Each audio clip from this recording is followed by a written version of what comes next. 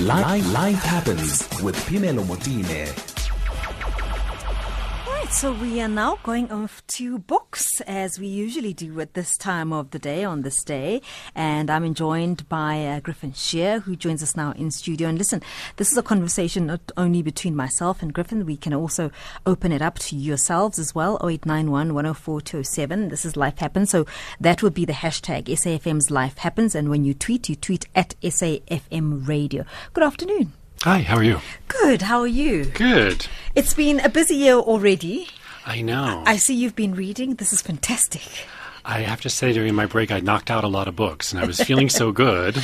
This is fantastic. Let's start with Butterfly Burning by Yvonne Vera. This is such a gem of a book, Zimbabwean young lady.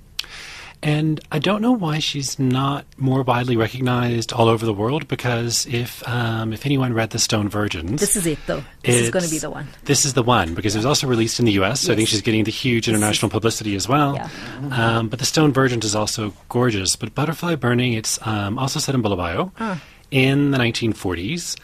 And on the one hand, it's a love story about a girl whose mother passes and she moves in with a construction worker boyfriend. But it's written in a language that you're calling it a love story. Yeah. It's maybe it's a not love story, actually. It's such a heart-wrenching story because for me it talks to so many issues. It talks to being a woman in the context of so many things, that your settings, your community, and what rights you have, and all sorts of things. And at that time, the expectations that were had, and that she was working really hard to be independent without the boyfriend. Then she gets pregnant and isn't able to do the course, so she has to make decisions about whether to have the baby or to carry on. What I can't get over is the language, though. That it's so beautiful, poetic. And I don't know if anyone, I'm sure lots of people read on a Kindle, like I was reading on my Kindle on the flight, but when it tells you at the bottom, like, how long is till the end of the book, I'm like, no, not for this one. You can't read it with a timer, because you want to spend like the whole afternoon on the pages, because the language is really, really gorgeous. And even when she's writing about truly horrific things, without spoiling at the beginning. I was about to say that, I don't there's know. a hanging in the first chapter. Yes, there's also, But it's terrible, but the language, you can just like sit and read it over and over again. I wondered about a few things. I wondered why Yvonne took us to 1940. Yeah, So I thought one thing that was interesting was this bridging to the more distant past, because the Fumbata, the guy, can remember back to his grandfather and to before the Rhodesians arrived, and that transition in life. And I think part of it is about all of these changes happening and people migrating to the city, and there's sort of a gorgeous passage about the train where she's drawing this parallel about people riding the train from all over the country to arrive in Bulawayo to work, but that was also happening with the people, those noises and the languages mixing. And the township life, yeah. And it's really beautifully drawn, and they're not living, they're living, in one room with the laundry over their heads and eating, underneath their wash while it's drying. But when she writes about it, she's so upfront about, there are parts of it that, they don't want to remember. And then there are these really beautiful little scenes of just like spooning sugar into the tea, and just like these really simple moments that she wants to savor. And I don't know. I'm not sure if it was trying to avoid kind of the difficulties of the present, reading this, I kept thinking to myself, goodness, it would be so intriguing sitting down with her and asking her a lot of the stuff, because she's obviously thinking through a lot of things, which, unsurprisingly, I suppose, haven't changed. Well, and I wonder if that's part of it, because when you read about... Now I'm going to spoil the whole book. No. But there's this horrible scene where a shop owner is throwing the packet of mealie meal over the balcony, and the mealie meal burst, and there's this sort of small riot of people trying to scrape it out of the dirt, And I just wonder, when you're looking at a situation of food shortages now, to point at 70 years later, 80 years later maybe, it's people still scavenging for food, But it's really, for me, the reason I'm in love with this book is the story, but the language, and that there'll be these long passages where it's a small book, so there's nothing that long in it, I guess. But where I'm like, why are we on this kind of detour talking about something random like the train? And then suddenly, like, it all comes together and it fits so beautifully, and I just was totally enchanted. So she's a gifted writer. No doubt about it. I think this is the book. I think this is the book that's going to get her international acclaim. I think this is it. I hope so, because it's really long overdue. And if you do read this one and you can find The Stone Virgins, The Stone Virgins is also so evocative and writing about Bulawayo, and just makes you really... You always feel like you're there in the scene. You know, she has such a beautiful way. And it's not that she's using heavy language or complex sentence structure. It's really simple and direct, and every word is perfect. And I'm so in love with this book. This is my big rave. How We Fight for Our Lives by Saeed Jones. Oh, my word. That's all I have to say. Oh, my word. Okay. So this is a big book, not big in size, but a big book. And so Saeed Jones, he's also a journalist and a poet and lots of different things. An activist. An activist, yes. Yeah. He grew up in Texas, single mom. Now a New Yorker. But I think I was reading he's left New York for Columbus, Ohio, really? or somewhere. Isn't that interesting? And he was saying that his sense of community in Ohio was so much better than what he had in New York, and really? And also that his rent is down like 90%. So, really? But it was amazing. I was like, really, Columbus, Ohio, about places that I'd never really spent much time thinking about. But that's interesting, because there's a lot there. That's now a new insight to the context of the book. Yeah, to the context of the book. So he grew up in Texas, grew up gay and black in Texas, and writes about his coming out experiences in for pretty people clear who terms. Obviously don't know Saeed, he's a black gay activist. He's a poet as well, and so on. But he writes a lot. But I think it's important to describe him, because it says a lot about what's in the context. So for those who don't know him, he is black. Yes. He is, he's African American. Obviously, he was for a while in New York. He talks about his physique a lot, so that's important. Because he's not... he's also not small. He's quite a big guy. Yes, and it's very important and the fact that he's gay. That's a very important thread there. And is very... just out with his life. He's very, not shy about it. Very. Yeah. So this is interesting, because we obviously just people who read the books, right? We're not activists. I don't know what I don't know. So I'm just asking the question. The language and the issues that he brings up. So for those who haven't read the book, there is a lot of talk about sexuality, as I may have alluded to, a lot of talk about sexuality. But he also brings up very sensitive issues that may have only been discussed behind closed doors. And talks very frankly about his experiences with his mom and trying to get her to understand, and having words to describe and the words they wouldn't talk about with each other too. And I think for the gay community, it's such a moment of thinking about language and what words to use as well. But he's also very blunt about his early experiences. It's very. But he's also, I think what he also does is, so I had a conversation with somebody who was running. Geez, I can't remember now. It's a gay Christmas party. The name escapes me now. It's a rainbow Christmas party, something like that last year, but it was the second one this year. And the criteria was very clear. So it's the second one in this country. The criteria is very clear. If you're not gay, you're not allowed. So it's very, if you're not gay, the party's not open to you. And I asked him why. And he said, because people have this thing about not understanding that there are things you can't ask us, right? The same way we cannot ask you about your private life. There are things you can't ask us. You may be interested, but you just have to understand the boundaries and so on. So, and sometimes we just want to be by ourselves with ourselves and not have to answer questions and not feel like people are intruding and so on.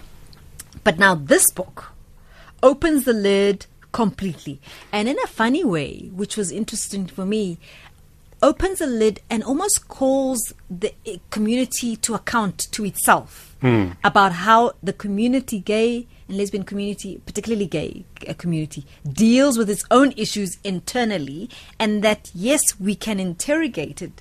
Just because they've been discriminated against themselves, it doesn't mean that we shouldn't ask questions, or they themselves shouldn't ask questions about how they treat each other.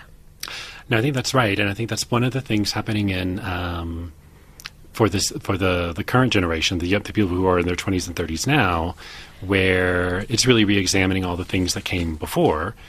Like people are doing it in lots of different ways, like women are doing, to think about what the things that happened in the 90s are no longer okay. We've moved on from that. Everything has to be better.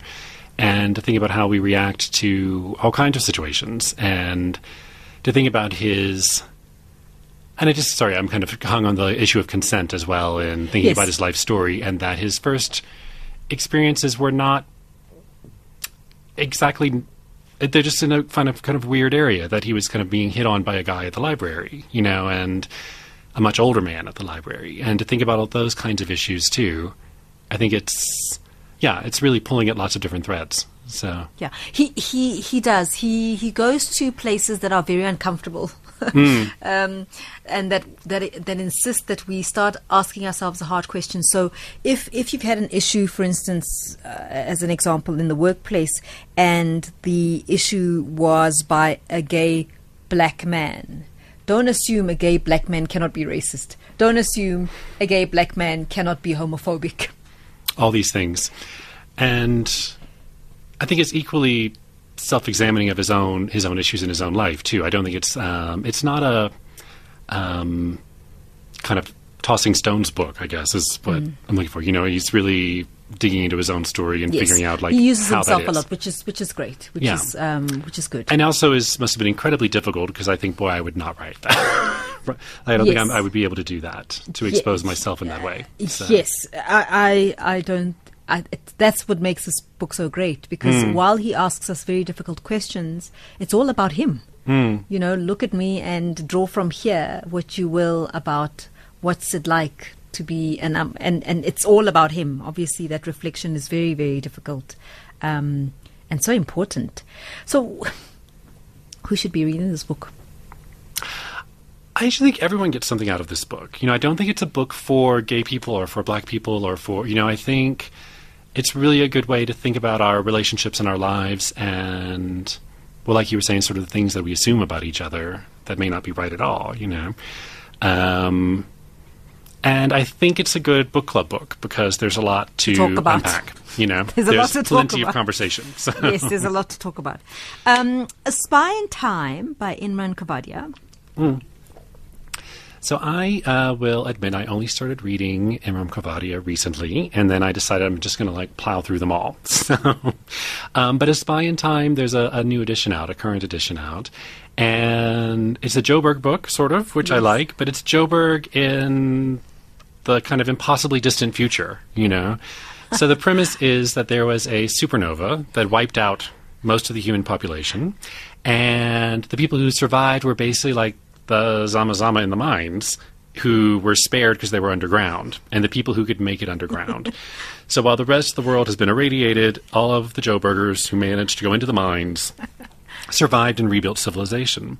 And so on the one hand, at the beginning I was like, oh, it's kind of this absurdist comedy, sci-fi, something. I didn't quite know where to... it is sci-fi, but they're time travelers trying to protect the timeline. And it's a young man who's joining this kind of time-traveling police corps and going back in time and kind of experiencing the terror of I'm going to encounter, white people for the first time, really, and are they going to enslave me, and all of these things, traveling back to Morocco. And then he untangles this sort of big plot, and there's conspiracy and all the things you want in, kind of good genre fiction like that.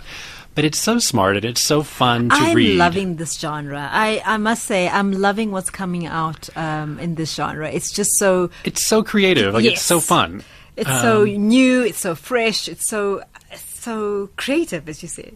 And then, there was this Joseph Heller quote I read sometime when he was talking about Catch-22, and he was like, because you want to write a book about something really important doesn't mean it has to be boring, or self-serious and all that. And I think that's what's happening here. Is like it's a really fun book. It's an exciting book.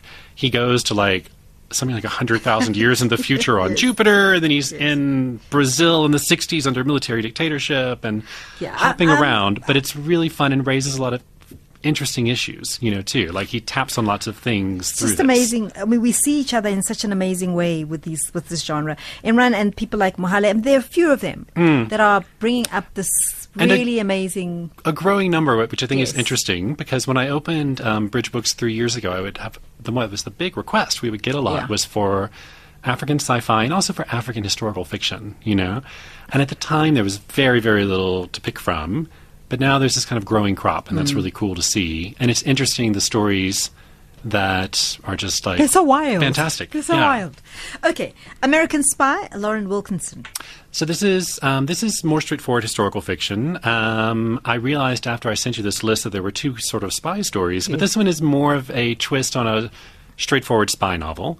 The difference here is that it's a black woman, an African-American woman, who is the spy. And she's being asked to infiltrate Thomas Sankara's government because the U.S. is concerned about Soviet influence spreading around the world.